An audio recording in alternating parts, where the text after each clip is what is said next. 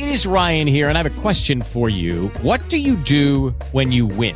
Like, are you a fist pumper, a woohooer, a hand clapper, a high fiver? I kind of like the high five, but if you want to hone in on those winning moves, check out Chumba Casino. At ChumbaCasino.com, choose from hundreds of social casino-style games for your chance to redeem serious cash prizes. There are new game releases weekly, plus free daily bonuses. So don't wait. Start having the most fun ever at ChumbaCasino.com. No purchase necessary. VGW. Void where prohibited by law. See terms and conditions. 18+. Howdy all. Happy Friday. Happy Friday the 13th. I always get confused around this time when it's a Friday the 13th, Russ, because it's like, I've never been a big horror fan. Oh no. Because I worked in a movie theater for 10 years and horror movies don't scare me. So it's like, I never really got into them, but I always get confused. Is the guy with the goalie mask, is that Friday the 13th or was that Halloween? No, that's Friday the 13th. Was that Jason Voorhees? Jason Voorhees, yeah. Okay. So there you go. So that's perfect for hockey. Friday the 13th with the mask. And the funny thing is, I had a friend who I was in a Stratomatic hockey league when I was really young, named Jeff Berkowitz, and I believe he lived in Voorhees, New Jersey, and that was the only thing. It was that. I wonder how that's how Jason Voorhees got his name. No, I don't think so. But Voorhees, New Jersey is where the Flyers still practice, so that's funny. And he was a Flyers fan, so that made sense.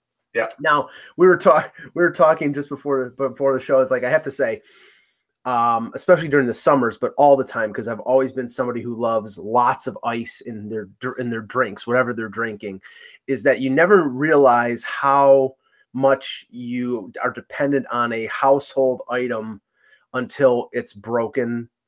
And that's me with the ice maker in my particular abode. It's a 15-year-old refrigerator, and all of a sudden one day it just stopped working, and, trying to get it to work. And now we just basically given up. And I've had to go out and buy bags of ice at the store. And it's like, I bought an Whoa. There's a thing called ice trays, Mike. I know, but I use up basically one tray in one drink. I like lots of ice. Get more ice trays. There's limited space in the dollar store, and they have that stacker, and you can put the ice trays in the stacker, and you won't have to spend money on ice somewhere else. Limited space in the freezer. Remember, it's like it's one of those. There's more room for a 50-pound block of ice than there is for ice trays. But how much frozen sauce is in there? the funny thing is, I buy an 18-pound bag of ice, which is $4. So that's last my lifetime. That will last me about a week and a half. Like, we don't even have an ice maker. Like, I haven't had an ice maker since I've lived in this house, which is over 20 years. We were supposed to have one. The idiots buried it in the wall, and they wanted me to crack open the drywall to get it. And I'm like, no, I'm not ruining brand new drywall. But the idea is, I fill up a pitcher with water. I put it in the refrigerator. It's ice water. Anyhow, switching to baseball, just for briefly, because we had a lot of hockey to talk about. Baseball. Yes.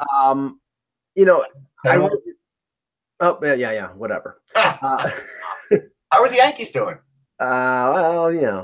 It's early. It's April. Okay.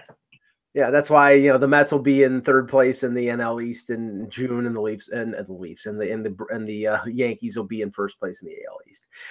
But no, I have to say, it's like the Major League season got started in late March, and there were games that were snowed out. There were games that were rained out. The weather has been pretty brutal, and thankfully, really cold at City Field. Yeah, and I don't know. And Kaya agrees with me. I'll just go on.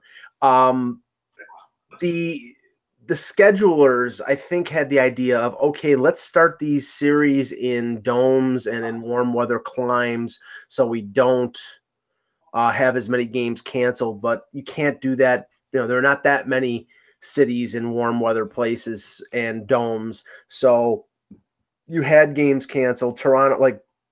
The Yankees opened up their season in Toronto at the Dome at Rogers Center. I went to the home opener, and we're talking a full 2.5 weeks after the Major League home openers. I went to the Buffalo Bisons, the AAA affiliate of the Blue Jays, their home opener yesterday, and it was 45 degrees, and the rain was coming inside. Russ, I've never seen more people when the rain came down scatter for the underhang of the upper deck, and that wasn't even safe because the rain was coming in sideways and hitting them. So it was like 40 cold rain, wind coming off the lake. And I mean, I lasted about 3 innings and said, "Forget it. I'm going someplace where I can get a bowl of soup and warm up." I don't know what the solution is, but the solution is it's a very simple solution. We've all talked about it. You open up these games as far away from the East Coast as you can, and start gradually migrating to the East Coast as the weather gets better to the start of the season. That's what you do, because like I said before, Kaya got all barky. Citi Field was cold. I mean, it was like 45 degrees. It was, bearable, but it wasn't nice baseball weather by any stretch. Not that April weather is ever perfect, but, you're guaranteed when you're doing it at the end of March to have at least 10 degrees colder every year.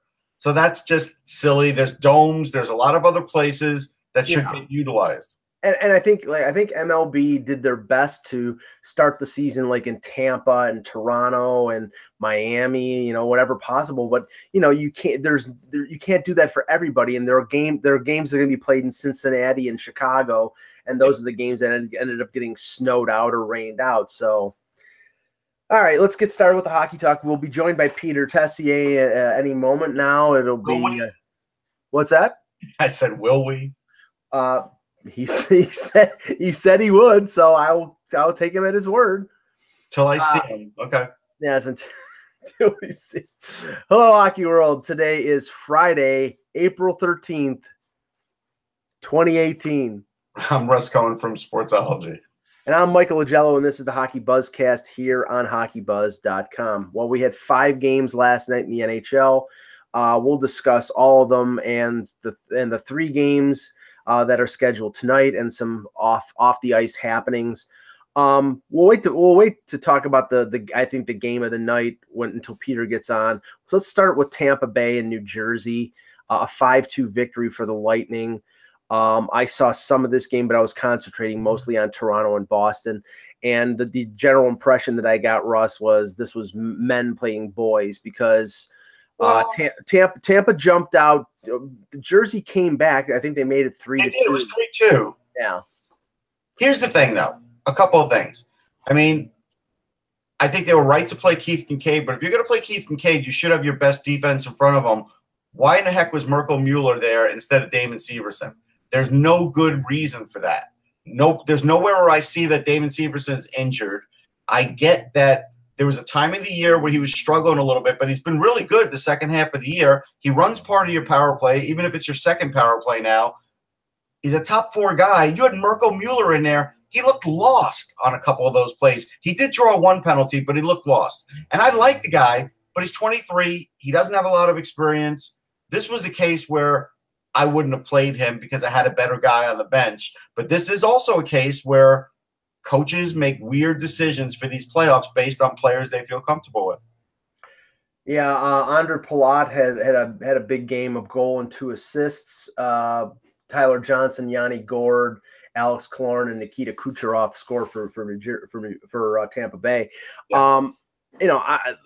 I didn't come off my belief that Tampa Bay was the team to beat in the East, even though they struggled down the stretch. I think it got to the point, Russ, that they were so far ahead and they lost that lead and almost didn't get the Atlantic Division and the Eastern Conference home ice advantage, but that they sort of got too comfortable in March. Yeah, they got exactly, especially after all the trades at the deadline, getting McDonough. It was more settling in with these guys and getting ready for the playoffs, and there really wasn't a lot of motivation there. But game 1 of the playoffs, they really showed up, and I mean, I think I picked the Lightning in 6. I mean, if they play like this, then it's probably gonna be the Lightning in 4 or 5. But I don't know if it's all gonna be like that. I think the Lightning will win the series. I think, like I said, there's changes the Devils could make, and they should make them. If they do that, they can make their defense better. It will help Kincaid, because I think Kincaid will still get the second start. Because it's not like he did anything that hurt his chances. He was fine. It was the defense in front of him that wasn't fine. He was getting pelted for a while, like you said. Yeah. But they did fight back. And so, like, I'm not ready to just throw it in for them yet, but I get what you're saying. And Stamkos played 17 minutes, but did not register a point, I believe. Just looking over the box score. I didn't notice him a lot, to be honest. Yeah, and that's the thing. It's like, I mean, yes, he's going to be out there, but is it 100% Stamkos? He's not 100%. Right, and that see that down the line. I mean, if they face a Boston or a Toronto, or if they, in the conference finals against Pittsburgh, maybe he gets comfortable playing at the level that he is, but he's not going to be as effective as a fully healthy Steven Stamkos. The thing is, he's been hurt so much. Will we ever see a fully healthy Steven Stamkos? Maybe not, but did we ever see a fully healthy Mario Lemieux? Most of the time we didn't. Yeah, with the back problems, and then we can buy. I know he came back after Hodgkins, but I don't know how much it really affected him, because he played at a superhuman level. So but he still was always having aches and pains. Best player I can give you an example for any sport that was like that was Roberto Clemente. If you talk to him, he was hurt all the time. There's just some players, Right. The other game, I'm trying to hold off on the big game, so we'll talk about Peter, who's going to eventually make an entrance. Okay, we hope so. The Columbus Blue Jackets and Washington Capitals, and Russ, this was sort of a roller coaster, because the Capitals took a 2-0 lead. I think it was Josh Anderson got a game for it. Got a game misconduct and a 5-minute major for a hit. Yeah, and there he is. There's Peter Tessier. We're live there. I got my clients confused. I was upstairs cleaning a bathroom. That's very, very exciting, Peter. Thanks for sharing. Yes. I might only have about 45 minutes here. No, yeah, we're good. We're good. We'll be done at 11. We already talked about Devils and Lightning. We're talking about the Blue Jackets and the Capitals. The Capitals jumped out early 2-0. I believe both goals were on the power play after Anderson's 5-minute and a game misconduct for a hit. The Blue Jackets came back. They weathered the storm. They came back. They tied the game. Washington took the lead again. They tied the game again. And then Artemi Panarin, Russ, again, where's Anton Forsberg? Teams, I've been talking about it. And until Alex Ovechkin really shows up in the playoffs, Panarin is the best player on both teams. Now, Kuznetsov did show up. I did wonder if we were going to see him, and he did. But, again, these strange coaching decisions. Peter, I brought up, like, the Devils had Mirko Mueller in there instead of Damon Severson. Makes no sense. Why is Yerabek in there at all? They just pick him up in February from the Canadiens. He's in there he's in there in overtime. Like, this is a guy who you haven't even had there most of the year. You have him in there at crunch time. Him and Orlov are just basically watching Panarin. Like, at least if you had a guy like Madison Bowie who has mobility and a physical nature and can really move the puck, you might have been able to change the course of Panarin. He made that almost a trick shot. He had so much room. Like, that, to me, is an egregious coaching mistake. Sure. And, I mean, it's just not recognizing who's on the ice. Yeah. And the fact that you bring up the key point, Russ, was mobility. Panarin made that look way too easy. He did. And that was inexcusable. So, I mean, going back to this, the way that Columbus clawed back into the series – or into the game, and how they won it in overtime. And it was a trick shot, but it was a shot that should have been stopped too. Yeah. Now and you've got exactly what we've talked about for the last week. You have a situation where, do you start questioning Grubauer? And now you have to go, and at what point do you have to go back to Holtby? Because that game wasn't Grubauer's fault. Well, I know, but it's still the same problem. Is they lost 4-3. He still gave up 4 goals, and and now, so if you started Holtby and you gave up 4, it's an easy decision, right? Now it's a difficult one. I would still go with Holtby, even though it's not Grubauer's fault, because I'm hoping that Holtby can maybe get a shutout because, but again, Columbus still struggled for offense many times in that game. They did. They did get it at the right times, but they still were struggling. I still don't think they have the best offensive lineup in there yet, but that's okay. They won the game. The Caps are in trouble, though, and Trotz is in trouble. Well, I mean, Milano may get in the lineup now because Alexander Wenberg got hurt during the game and did not return. That's the way he's going to get in because he's been scoring goals for them, and that's who I was getting at. You know that. Yeah. Right, but look, looking at the time on ice, Ovechkin led all forwards with over almost 26 minutes. He had 4 shots on goal, not a point.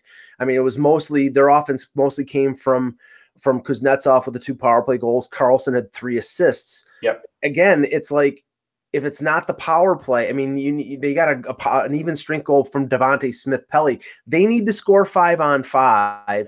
But, from what I saw of that game, and it was limited, but I thought Bobrovsky played pretty well. And I thought one goal he'd like to have back, but yeah. But I mean, and I picked Columbus in this series. I think that they can, barring the fact if they, any kind of major injuries, I think they can take this series. And the question is now, do they go back to Holtby in game 2? And if they go to Holtby, they can't go back to Grubauer again, can they? They go to Holtby. They stay with Holtby. Yeah. I would go to Holtby in game 2. I do want to say that Seth Jones goal was great, and he was on my Norris ballot. And I felt like he's really had just an amazing second half of the season. He's been good all year, but the second half he's been red hot, and he's still showing it. I think we don't give Columbus's defense enough credit. Yeah, we have talked about it. But their defense is really good, and Tortorella is doing a really good job with those guys. But again, if Columbus doesn't get Panarin in this trade, I don't know if they win this series. Like it's literally, to me, it's boiling down to that. Well, I mean, I think the dilemma for Jarmo Kekalainen this summer is, can you get Panarin locked up long term? I mean, I don't know what I know he's playing great, but I don't know if he likes it in Columbus or if he wants to test unrestricted free agency in the summer of 2019. But I would sit him and Bobrovsky down in the same room and see if I can knock them both out at the same time. That's what I would try and do. That's what I agree with that. And the danger is that for a player like Panarin and anyone else who's going to be a free agent next summer, is that might be your last summer to cash in on the contract terms of the CBA this time, as opposed to the next one, which is going to be, who knows what it's going to be, but there's going to be some taking back from the owners in some capacity. Yeah, I mean, there are certain teams that want to get certain young players signed to 8-year deals because the 8-year deal may not be a possible in the new CBA. I have a feeling that the length of contract might be a target of the owners in terms of maybe lessening it. But some people, some teams want 8-year deals for these players. I think a lot of teams want them. The problem with the 8-year deal and more is that GMs have gotten smarter, and they realize that if we put the 8-year deal starting at age 22, 23, we get them through their prime rather than trying to do it at 29, which was the mistake before, and going into 37. Yeah. That's the key, right? So I don't know if the 8-year deal is the issue. I think there's going to be terms within those contract things, but we've got 2 years to talk about that. Yeah, and we'll see the ramifications of that this summer with Tavares. I mean, I think Tavares is such a top line player. He's going to get the 7-year deal from another team no matter what, because that's how good of a player he is. But a guy like Van Riemsdyk, who is a really good winger and a 30-goal scorer, he's 28 going on 29, and he's getting slower, and that might limit his ability to get a 7-year deal, but he probably can get a 5 or 6-year deal. So we'll talk about that. We'll talk about that in the offseason. Let's talk about the game that I watched, and I think everybody was focused on, and that was the Bruins and the Maple Leafs. The whole world was watching this game, Mike. That's true. It was the center of the hockey world. It was bigly. It was that bigly. And I'm wondering whether Leo Komarov is going to get mono today from being kissed by Brad Marchand. It was just but I have to say it played out the way I thought it would in the terms of the Bruins came out and tried to, muscle up and try to run the Leafs out of the building early in the game. They didn't. I mean, they took the lead, but the Leafs survived the initial rush. They tied the game, where I think this game was lost, and I wrote about this late last night, is that the Leafs lost the special teams battle. I mean, we'll talk about the Kadri thing in a bit, but just talking about the game itself, the Leafs really lost the special teams battle. Boston went 3 for 6 on the power play. They scored, the opening goal, the game-winning goal, and a goal in the third period on the power play. The Leafs penalty killing was, top 10 in the league, but really showed, that they were an Achilles heel yesterday. And the Leafs had 3 power plays late in the first and 2 in the early second period, and had 1 really great scoring opportunity from Mitch Marner and could not cash in. And if the Leafs don't score on the power play, I don't think this is going to be a competitive series. No, I agree. I think a couple of things happened. I think it was worse than I thought it would be, because I picked the Bruins, obviously, but I felt like the Leafs should be able to give a decent fight. Mm-hmm. The Leafs' lack of discipline was a problem. Yeah. I felt like by the middle of the second and almost all the third that Mike Babcock looked befuddled out there. Like whatever message he gave to his guys, they weren't getting it. Nazem Kadri probably deserves 2 or 3 game suspension. That was the dirtiest hit we've seen so far since a guy was already on his knees and he plasters him in the boards. And then, I love how post-game – here's the funny thing about players, okay? Mm-hmm. Players remember everything. But when you interview Nazem Kadri after the game, he's like, it was happening so fast. And it's like, listen, he's like a charging bull. He saw red in his eyes. He saw a chance to get frustration out by plastering a guy against the glass, and he did it. And now they're going to pay the price for that. They will, or they should. Here's the thing. If you're going to take that run, why are you wasting it on Tommy Wills? Hey, that's the other right? Because the reason, Peter, and I'll let you continue, but the reason is, and I'm not justifying, but this was the reason. During the game, Mitch Marner was being targeted. Now, it wasn't dirty, but it was purposeful. The Bruins' tactic with Marner, and I think it's the tactic of every team, is hit the guy. He's not big. Right. You're going to lay the body on him, and if you do, you're going to neutralize him or limit him. And they did it effectively. Wingles and Chara in the third period, when Kadri took the run at Wingles, had sandwiched Marner along the boards, and Kadri had already taken a run at Wingles earlier in the period. And, his explanation was, well, Wingles fell down and I didn't mean to hit him up high. Well, but whatever. Of course you expect him to say that. Of course you expect Babcock to say, well, I didn't really see it, so I can't really, they're not going to contribute to the NHL's case to suspend the guy. So I get that. But to Russ's point, Kadri, is a veteran on this team, and he lost all composure. He was that bull in the Warner Brothers cartoon with the red eyes that sees Bugs Bunny and goes after him and then runs himself into the wall. Kadri's logic post-game was this is the problem that I think, and he should have shut up. He actually should have shut up. Was he said, I was already committed to the hit. It's a laughable thing. And I used this analogy on Twitter last night, and it's the same thing. Mm-hmm. I was committed to the intersection when the guy stepped out, so I didn't hit the brakes. Really, Your Honor, that's why it happened. It has no plausible grounds in reality. Right. Yeah, of what he did. So take Kadri out of it. Put any player you want in the situation, and they did that. Right. There's no excuse. No. He wasn't like he was 2 feet away. He was so far away that he had time to see the angle and turn his hip into him. He could have went straight in, used his arms to brace against the boards, and he turned his hip and just boom. So if he doesn't get 5 games, he won't get 5. No, he'll get between 2 and 3. Russ, I think he's getting 1. I think he's getting. So then, how do you justify what happened in the Nashville game, and then Doughty if he only gets 1? Right.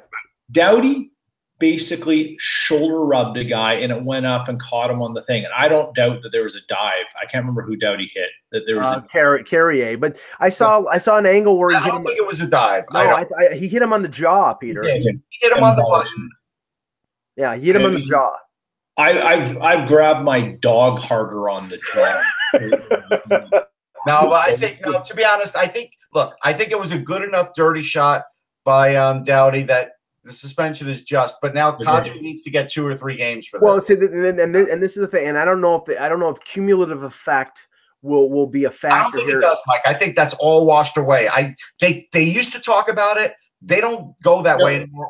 Let me finish. I'm not talking suspensions before. I'm talking about in the game itself, because Kadri, in the span of about 10 minutes, late second period, early third period, knee-on-kneed Rick Nash, ran Wingles behind the net, which I thought, he hit him on the side, but Wingles sort of dove into the board. So I don't know how much was Kadri's hit and how much was Wingles propelling himself. And then the incident where he gets the 5 for charging in the game. So I don't know if they take that into account, or, how many times he's been suspended and been fined for diving and all these other things. But this is supposed to be one of the guys on the Leafs who has had experience in the playoffs, who's supposed to be a leader. And he reacted that way. Austin Matthews and William Nylander were completely neutralized, not only by Bergeron when they were matched up against him, but Cassidy put out Chara and McAvoy, and they shut them down with the exception of maybe one shift and one power play. And the best forward on the ice for the Maple Leafs last night was Zach Hyman. So I mean, I gotta tell you, Chara was screaming at Kadri after that hit, like it was like my grandfather screaming at me when he had to watch me and my parents were away. It was bad. Chara wanted to kill him. He did. And here's the thing. So let's again, sure, Wingles have been doing some things, but it's still Tommy Wingles, okay? Yeah.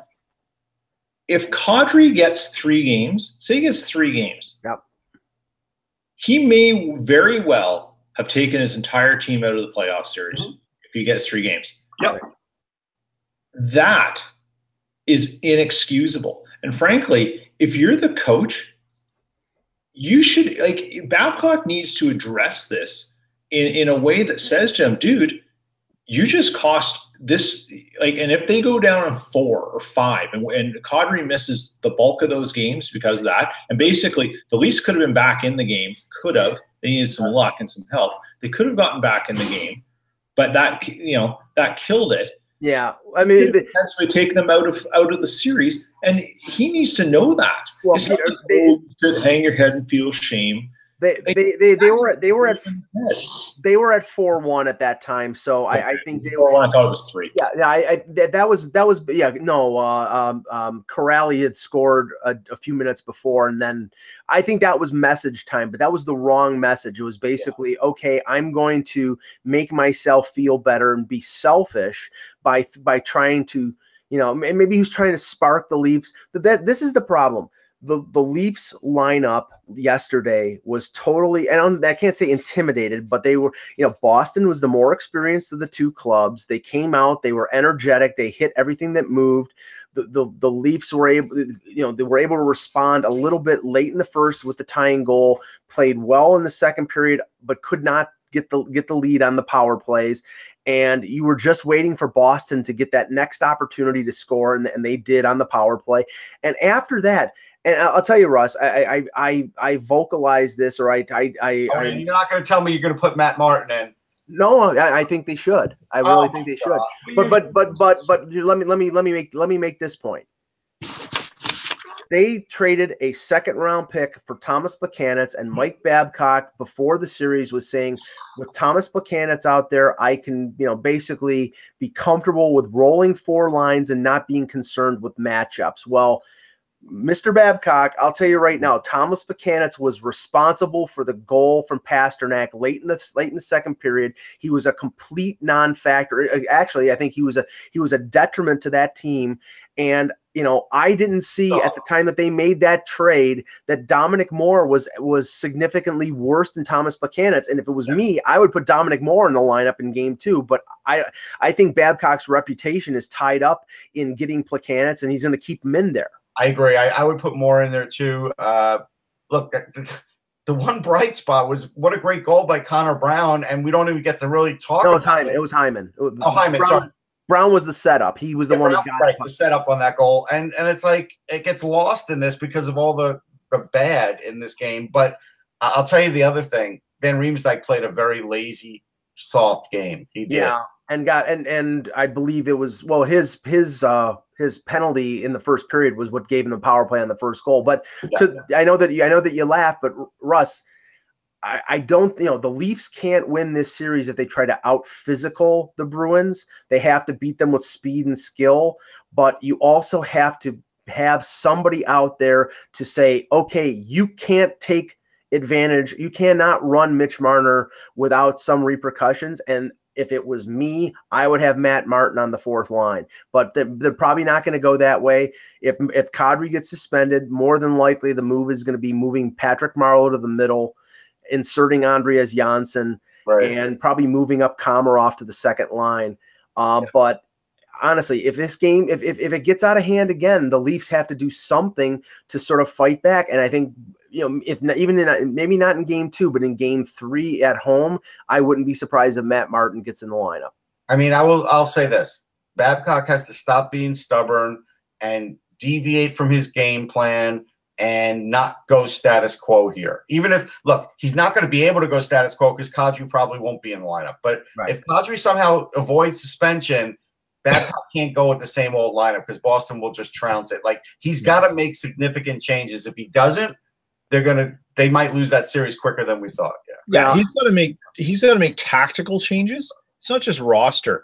There's some tactical things that have to be done as well. And I'm not, I was going back and forth between a few games last night, and then I went to the gym and sort of had 3 on in front of there and blah, blah, blah. So I didn't watch it with a fine tooth comb, but from some of the things I saw, there were just some awareness breakdowns, particularly on the defense. And those are fixable things, but you got to be aware of why these guys are making these decisions or not making these reads. And you got to sort that out. And that, that doesn't mean the next game is going to be a Bruins, win by 4, but it does mean you can stay in the game longer if you fix those things, as just opposed to saying, well, bring in Martin, get rid of XYZ, right? Like, there's a bigger chess game here. Yeah, well, I mean, guys, Ron Hainsey has played well for the Leafs this year. He was on the ice for the 2 power play goals. He was directly responsible for the 3rd goal by dumping it up the middle. And that was on the 2nd goal, but he was on the ice for the Pasternak goal too. So he was even though he doesn't get a minus for the 2 power play goals, he was -3 for the first 3 goals, and they needed a guy like Hainsey to be that stable veteran, and we didn't see that. So I'm sure there'll be changes, and the news will probably come down sometime around noon or 1 o'clock this afternoon to see what Kadri gets suspended for. If I had to guess, I think he's going to at least get a game. From you guys, you're saying 2 or 3. I think at the absolute minimum it's 1. I think it's going to be 1. He's going to get a game. Yeah, that's obvious. What he should get is more. What reality is 2 or 3. And even though I think it should be more, not because it's Kadri, but because of the nature of the hit, he should get 5. But this is the Department of NHL Player Safety is a roulette wheel. It's a crown and anchor wheel. It's craps. It's anything. There's no logic. There's no process. There is literally a bunch of guys sitting in a room making it up as they go along. Yeah. And it's been proven time and time and time again for years that they have no consistent methodology to rely on to do anything. So for the Leafs fans, be happy. You won't lose them for the series. But if you care about player safety, that's the kind of play you get rid of a guy for a series. That's my piece. Okay, moving on to the other couple games from last night.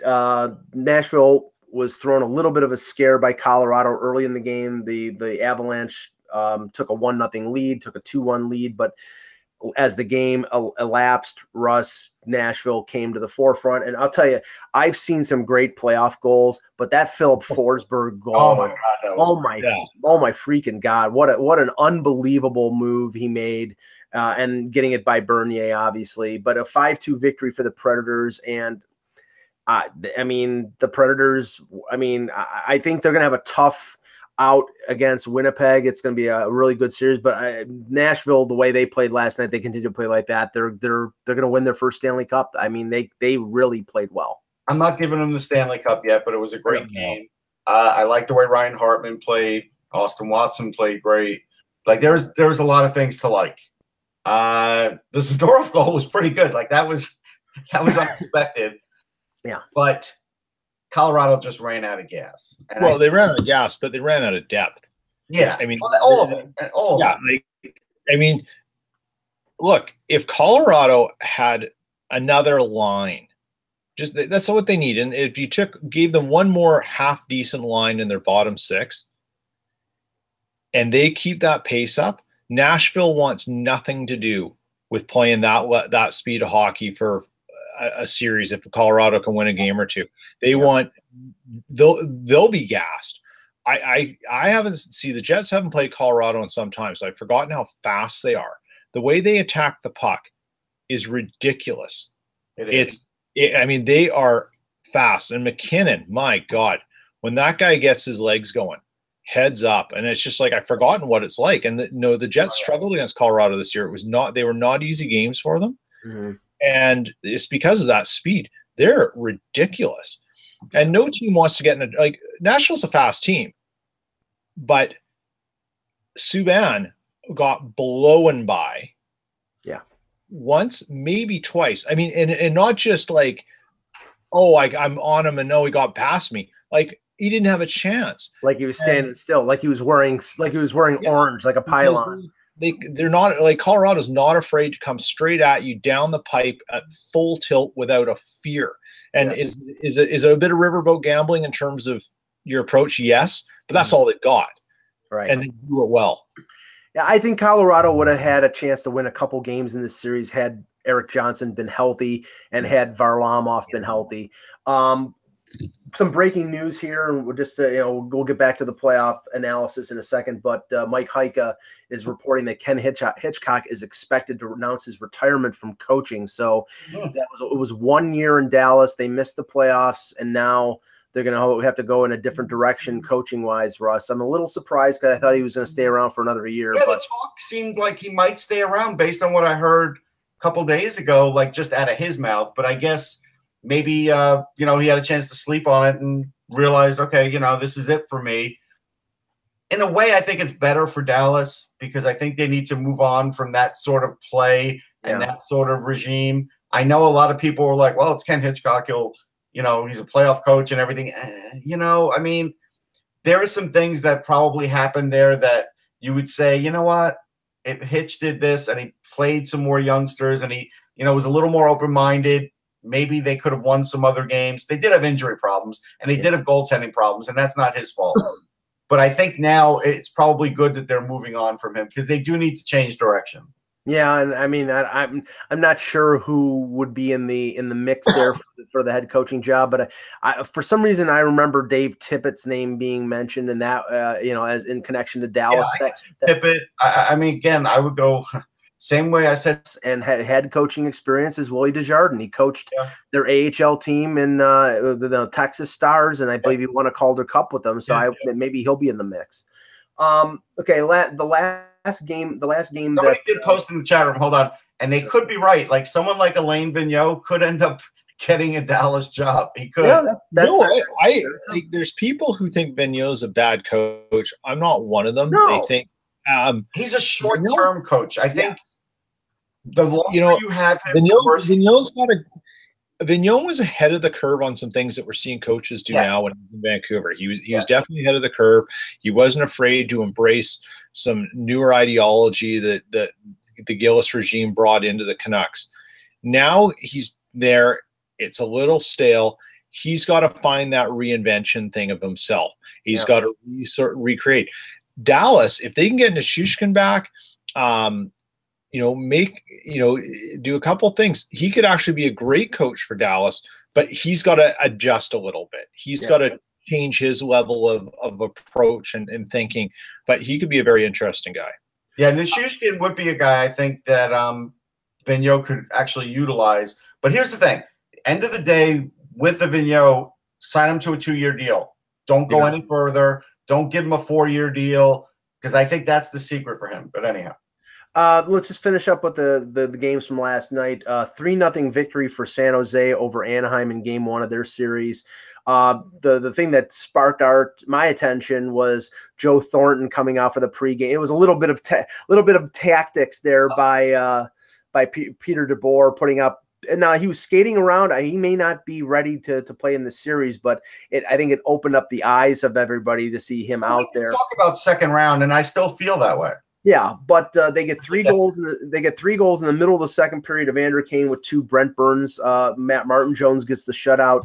Not a great performance to open the series for Anaheim, but I think, again, Russ, I think this is going to be a long series. I still think it's going to be a long series. I mean, Kane just had like the game of his life. He really was a force. Yeah. It was a big deal. I think Anaheim played it a little too safe offensively. I felt like they didn't really get a chance to open it up at all, and then maybe they need to do that.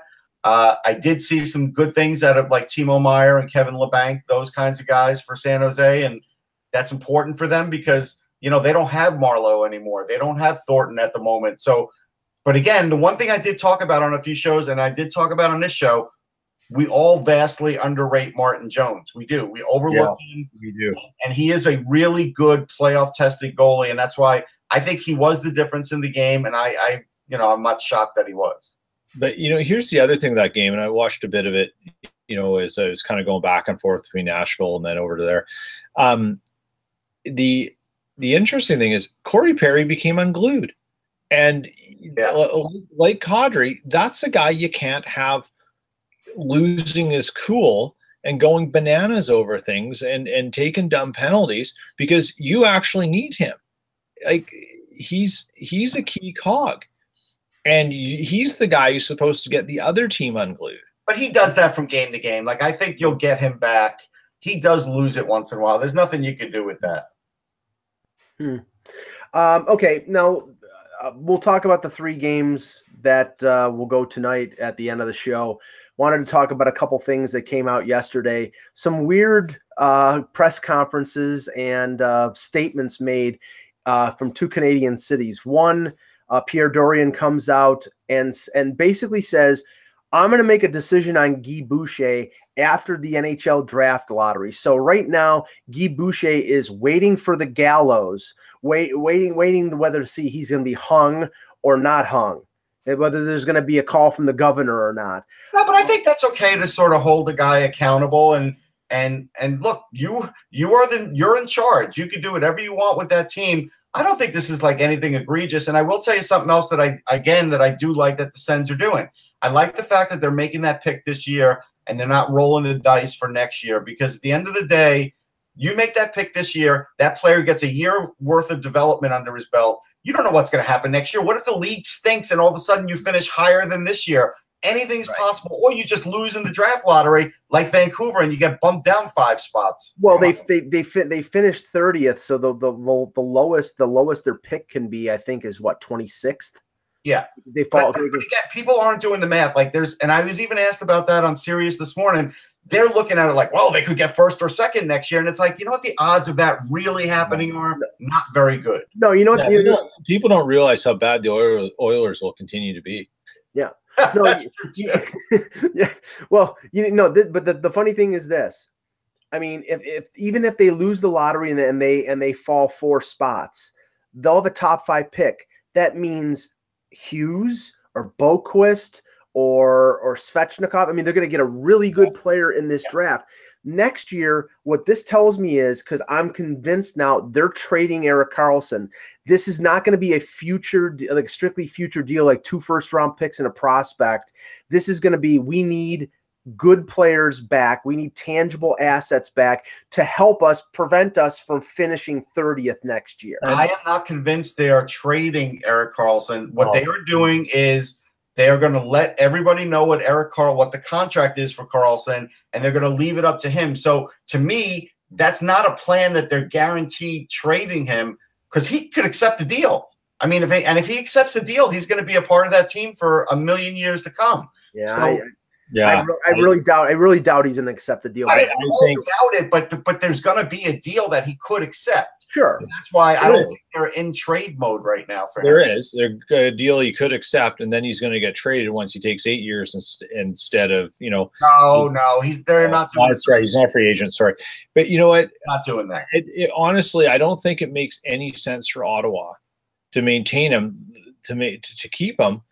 But I don't know if Dorian has the vision, particularly with Melnyk hanging over him, to get the value back that you should get for Karlsson. Right. And, the draft was, the trade deadline was probably the idea that said, okay, here's where some people see value. Here's where I see value. I know what's out there now for him. Now I've got it. Now come the draft and stuff. When teams have some space, they're making their plans. They know what they got to change in the playoffs. There's more. He's going in with more knowledge. Yeah, it sounds to me like they came pretty close to moving him to Vegas, and that's why I'm convinced that with a second chance, because I don't know whether Erik Karlsson is going to sign a deal in Ottawa for what I think Ottawa will offer him. They may offer him $10-11 million. They may offer him the 8 years. I mean, that's what Dorian says. He's not going to trade him at the draft, and he's going to offer him an 8-year deal on July 1. But what is the 8-year deal? If it's a low ball offer of, say, $8 to $9 million, he's not going to take it, and he does like it there though. That is a legit thing. And his wife, he loves the community. His wife is from there. Those are all definite factors. But I also think he wants to get paid, and he doesn't like the organization under Melnyk and under Dorian, and I think those will be factors as well. So I mean, we'll see. Now one more thing about Ottawa is they drafted really well. We know that they have been able to produce players pretty quickly, like Thomas Chabot. And really Colin White would be there if he wasn't hurt, right? He would have been there all year. At the end of the day, I don't think it kills them if they are able to keep Karlsson.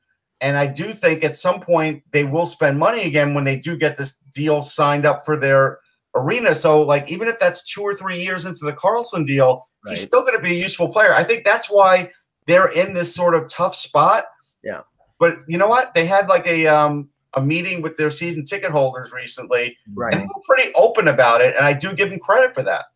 Now the other situation is Edmonton, and talk about things being asked backwards, Peter.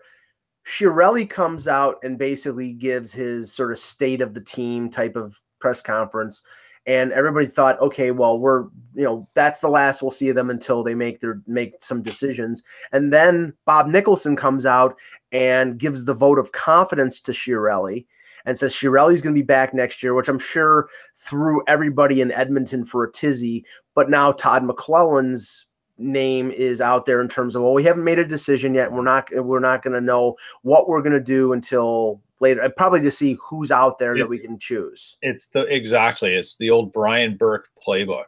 And Burke did this when he got a hold of the Canucks. And now it's not the first time it's ever happened, I'm sure, but it's the first time I remember it happening. Mike Keenan was the coach, but they didn't have a GM, and Burke got hired in to be the GM. Keenan, in his role as coach, had control over player personnel, so he could make trades. And that's when he traded Linden for Bertuzzi and everything. So the whole thing was Burke waited. Mark Crawford got fired, and then someone else got fired. And that's when Burke fired Keenan and hired Crawford because he didn't want someone else getting Crawford before he did. So he knew he had time when there was no vacancies there. He just didn't, it's just about spending the money. This is exactly what they're going to do in Edmonton. They're going to wait and see who comes out. They are. And I don't think Alain Vigneault is the right guy for them. No. I'll tell you who they're waiting for right now. I think they're waiting for Barry Trotz. Yeah, I think they're waiting for Trotz. But two things. So they're all cheering for Columbus right now. Yeah. Peter Chiarelli's job seems safe, which, again, I think all of us are surprised at. That's baffling. Who would you put in? Who would you put in right now? Who's available off the top of your head? Other than Gilman, who's there? I might have to go with Lawrence Gilman, not because he's a bad choice, because he really can manage the cap, and that's been half of the problem with exactly. They're making trades to manage the cap, not manage the cap so they can keep playing. Yeah, it's a good thing. But is he the vision side of a team and the pieces and stuff like that? I think Gilman is sort of maybe The problem is there's always going to be meddling for doing dumb things. Yeah, the problem is there's always going to be meddling from ownership and from these older players that they sort of bring along from the ride, like, you know, Paul Coffey and whoever. Yeah. And I don't know if any of them has the vision to get them out of this. That's, to me, that's a big part of their problem. Well, I mean, if all of a sudden Chiarelli was fired, which obviously he's not going to be now based on the statements, it would have been the same list of people who everybody thought was going to be trying to get the Carolina job, which is Fenton and, you know, Julian Brisebois and you know, a lot of Tom Fitzgerald, a lot of those assistant GMs who have been waiting around to get a GM's job. So I mean, they could be waiting around. They could have been waiting around, waiting for somebody else, some other GM to get fired, like Chuck Fletcher in Minnesota or something like that. It could have been. I mean, I will say this: it doesn't seem like they have a real great offseason plan. I don't see it yet. Go ahead. Keep going on that. I just want to take a little tangent here, but finish up. Well, I mean, the one thing that. And there has been talk, and I think it would be pretty hilarious if they actually did this. But there was one mention that, you know, Milan Lucic going into year 3 of a 7-year contract, that they might consider buying that contract out because no way. I'm just telling you what was out there, Russ. And I mean, maybe they could find some team like Vancouver because he's from Vancouver to trade for him, and maybe retain some of the salary just to make it palatable, but. You know, Chiarelli is the one who signed Lucic, so he's not going to buy him out. That's admitting a mistake. Yeah, but you know what? Hey, you can buy out Brizgalov off of that deal. You can buy out Lucic. Yeah, but Brizgalov was a disaster to the team in the locker room and otherwise. By the way, I understand that. I'm just saying. But here's a point about Ilya Brizgalov too. Hold on. A point about Ilya Brizgalov. You know, while everybody likes to laugh at his tweets and his posts, you know, the other day, posting Elliot's restaurant, trying to tell the Flyers like he's available. He was horrible in the playoffs himself. He should really shut up. Well, I don't think this stuff is funny at all. I don't. He should shut up, but you know what, Russ? He was the last Flyers goaltender to win a series. I know. He was just better than Marc-Andre Fleury, who wasn't the Marc-Andre Fleury that we know. He's a hot mess himself. Yes. Yeah, they were both terrible, and that series was just incredibly wild. So we're talking about front offices and stuff, and you talk about Ottawa, Mike, and now you go to Edmonton. You know what's really intriguing to me is that it's absolute crickets from down the number 2 in Calgary. Yeah. And I'm very surprised that we haven't heard anything about Gulletson. And I know they won't be getting rid of Trey Living because they just signed into an extension. Yeah, Trey Living's safe. He's right. Safe. And no, I'm not sure he needs to be on the hot seat yet. Right. But I think Trey Living has some ability to get himself out of trouble. And the only thing I've heard out of Calgary is that Sam Bennett's name's going to pop up now. Well, that makes sense. That's basically the only chip they have. Maybe Brody if they can flip him while he still has some value. Yeah, so I think the move is going to be to move one of the 5 because they have 5 good defensemen. But I think one of the things that mitigated the criticism of Calgary is the news that came out after the season that Monahan had surgery on his reconstruction on his wrist, both hip. Like, I mean, basically he's Steve Austin, the $6 million man, because he had to have so many surgeries. So, I mean, that and him being at less than 100% by some miracle, how many games he played with all those injuries is incredible. But I think that has to be considered a factor in their decline at the end of the year. Now, 3 games tonight, game 2s. Russ, just starting here quickly, Penguins, Flyers. I mean, last thing I heard was Elliott's going to start game. Starting. Here's the quick moves that I would make, okay? And it was funny because I said them on Sirius, and then fans started calling in and agreeing with me. They're very upset, and I don't blame them. Elliott's not himself. And if he is himself, they need a different self. But I don't think he's 100%. Mm-hmm. I would definitely use Mrazek because there are those times when Mrazek does heat up. Yes. Elliott is not going to heat up. That's one thing. Mm-hmm. They were too slow. Yuri Laterra had a nice little forecheck going, but he's too slow. Jordan Wheel should be in there instead. He's faster. He's better with the puck.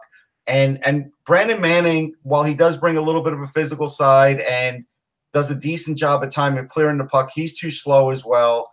Robert Hagg would be a better solution there too. But they're not going to do any changes. So this is just like basically you're telling the Flyers, go out there and try your best and redeem yourself Yeah. for the shellacking you took. And I think they'll do that to some degree, but I'm not sure they're winning this game. Peter, Winnipeg and Minnesota game 2, game that was closer than all of us thought. Good effort by Minnesota, but the cream rises to the top with Winnipeg. Matthew Perreault got injured in that game, and I know you tweeted out yesterday. Perreault out, Roslovic in. There's not much of a drop off there. No, I mean, Roslovic does not have Perreault's vision and his tenacity, but he could. And, he's sort of like a Perreault junior, slight of size, good speed. I think the point I put out was, people thinking that Perreault's out. Well, they're just going to slide on Roslovic. Perreault's a game time decision, as per Paul Maurice. So I think you'll see Roslovic dress and take the skate as we see Perreault. And they literally, when they mean game time, basically what someone tweeted out who was down in the scrum said, oh, that means like at 6:15, he will be dressed and taking the skate. So they'll put Roslovic in, I'm sure, just to check. And I don't think that line will miss a beat. And in fact, it's not like Roslovic's shrinking violet. He's a very strong kid. And just like he doesn't have a mean streak, but it doesn't mean he can't play, a very strong game. The thing that Paul Maurice has raved about Roslovic, and this is where the Jets had some trouble last game, was his reads down the middle in the neutral zone have been fantastic all year. And Maurice has raved about him that way. And that's one area where the Wild pushed the play a little bit. They caught Winnipeg on some odd man rushes, and Roslovic also has the speed to get back. Yeah. So, I mean, it's given the assignments and how he matches lines, I don't think you'll see any kind of drop off in terms of production and everything. You just see maybe a slightly different dynamic on that third line. As far as most guys, I just saw it now, just have skipped the morning skate, just a little extra room, a little extra rest, and it's believed that the power play has another, I heard, and I don't know the validity of this, but they said they heard talk that there's another look they're going to put on the power play that was giving the Wild a bit of trouble last game. So it'll be interesting to see. But I still think the Wild, knowing that they hung with them, will play a really good game. But I have always gotten the feeling with this series that Winnipeg's going to be great in their house. Minnesota's going to be great in their house. And it's going to be sort of like that home and home series for a while. That's what I really expect. Maybe Winnipeg has to start the game like they finished the last game. Yeah, that's the key. Maybe the jitters are done. Opening night's over. Now it's get down to work. Yeah, maybe Bufflin in front of the net. We know that has worked in the past. And the final game is the Kings and the Golden Knights. Golden Knights win 1-0 on Wednesday. Russ, the Doughty one-game absence is absolutely huge because, he was probably going to play 30 minutes in this game. And now that means even more minutes for, Dion Phaneuf and Alec Martinez. And I don't know whether that's going to spell doom for the Kings. Well, I mean, we've seen these situations. It either kills you or it does make the team stronger and they rally around it. It'll be one or the other. It'd be interesting to see if maybe Kevin Gravel gets in there. I've liked his play. He had some sort of I want to say disease, for lack of a better term, early in the year that they've figured out. He had some sort of ailment, and he's been skating and he looks good. Could he be a missing guy for those minutes rather than just piling them on? Maybe, because I think they're going to have to distribute minutes equally. I don't think they can pile them on here. And what do we hear about Muzzin? Anything? No, at least I haven't heard anything. I mean, if he's out for the series, I mean, that's definitely that's huge. It's very huge because he's a minutes. So maybe Gravel is the guy that gets in there, and he does have a little bit of talent. This is salvageable because they only lost 1-0. At the end of the day, if the Kings just get their best guys to play really well, and Kopitar ratchets it up a little bit, and Carter's a little more aggressive, they could still win the game. I think the matchup, the reason I thought the Kings were going to win this series is because Vegas has nobody to match up against Kopitar in terms of size, in terms of his, offensive abilities, and Carter as well. So you get those two big linchpins up the middle. But keep Vegas off the power play. They do have a good power play. Right. So, okay. We will watch a number of games tonight and over the weekend and be back on Monday. I will be up in Toronto. So, are you warning people, Mike? Is that what you're doing? What, that I'm going to be in Toronto? Yeah. It's not like King Kong is coming to town, right? But actually, there was a question in the chat room, Mike, that you could answer. Okay. Do you think William Nylander should move to center, and do you think they should put Marner with Matthews? Do I think they should? Yes. Will they? No. I think it's going to be Marlowe moving to the middle. I think they'll move Komarov up to the second line. So it'll be Komarov, Marlowe, and Marner on the second line. And they'll probably insert Andreas Janssen on the fourth line. I don't think Babcock does not fully trust William Nylander up the middle. And if you look at the fact that, he's going to be matching up against a Krejci or a Bergeron, that may, I think they'll put the experienced hand of Marlowe up the middle for one game or for however long Kadri is out. We'll find that out this afternoon. So, Mike, I just want to add in one thing. Yep. I got a tweet last night. It said, Pete, I need you to hold Mike accountable tomorrow, please. He's done nothing all year but talk about how light-handed the NHL has been on Brad Marchand. Well, now the shoe's on the other foot. Let's see what he says. And he's a Matthews fan. Okay. Well, I mean, I forgot to put that in earlier, and I said, and I had the discussion. We don't need to go back. Right. And I think, I express how I feel, and I think you're operating in the realms of what NHL player safety would do, not what we think should happen. I'll give you credit there. Like I think you know as well as I do that there probably should be more, but what's expected is what we'll see. Yeah, I think them too. Yep. Go ahead, Mike. You should answer first. No, I think Kadri will be suspended. I think what he did was dumb. But Marchand play. I love players like Marchand. They play on the edge. I mean, you hate them because they're not playing for the team that you root for if you're a Leaf fan. But, you love those. And Darcy Tucker was my favorite Maple Leaf. So was Wendell Clark. I don't think Wendell Clark was ever deemed to be a cheap shot artist or, he was just a tough player. What Darcy Tucker was more that type of player. But Leaf fans still loved him. I mean, yeah, you want Marchands on your team, but when you're playing against him, you hate him. And he got underneath the skin of the Leafs yesterday, and he's going to continue to do that. That's what he does. No, what was it, Russ? You had one more thing. Yeah, it looks like Hitchcock is going to remain as an advisor, and that's smart because he is a great hockey mind. He does spot talent pretty well, so I think that's smart to keep him around. Jarmo Kekalainen says that Alexander Wenberg is doubtful for Game 2 on Sunday, so that's a significant loss for the Blue Jackets, who are always challenged to score. So, stay tuned to my Twitter feed, to Russ's, to Peter's for news on all the different series, and I'm sure you'll enjoy our commentary this weekend, especially if Game 2 of Boston-Toronto gets as frisky as we think it might be. For Peter Tessier, for Russ Cohen, I'm Michael Agello. Thanks for watching. And remember, without the buzz, it's just hockey. Hello, it is Ryan, and we could all use an extra bright spot in our day, couldn't we? Just to make up for things like sitting in traffic, doing the dishes, counting your steps, all the mundane stuff. That is why I'm such a big fan of Chumba Casino. Chumba Casino has all your favorite social casino-style games that you can play for free anytime, anywhere with daily bonuses. That should brighten your day a little. Actually, a lot. So sign up now at ChumbaCasino.com. That's ChumbaCasino.com. No purchase necessary. VGW Group. Void where prohibited by law. See terms and conditions. 18+.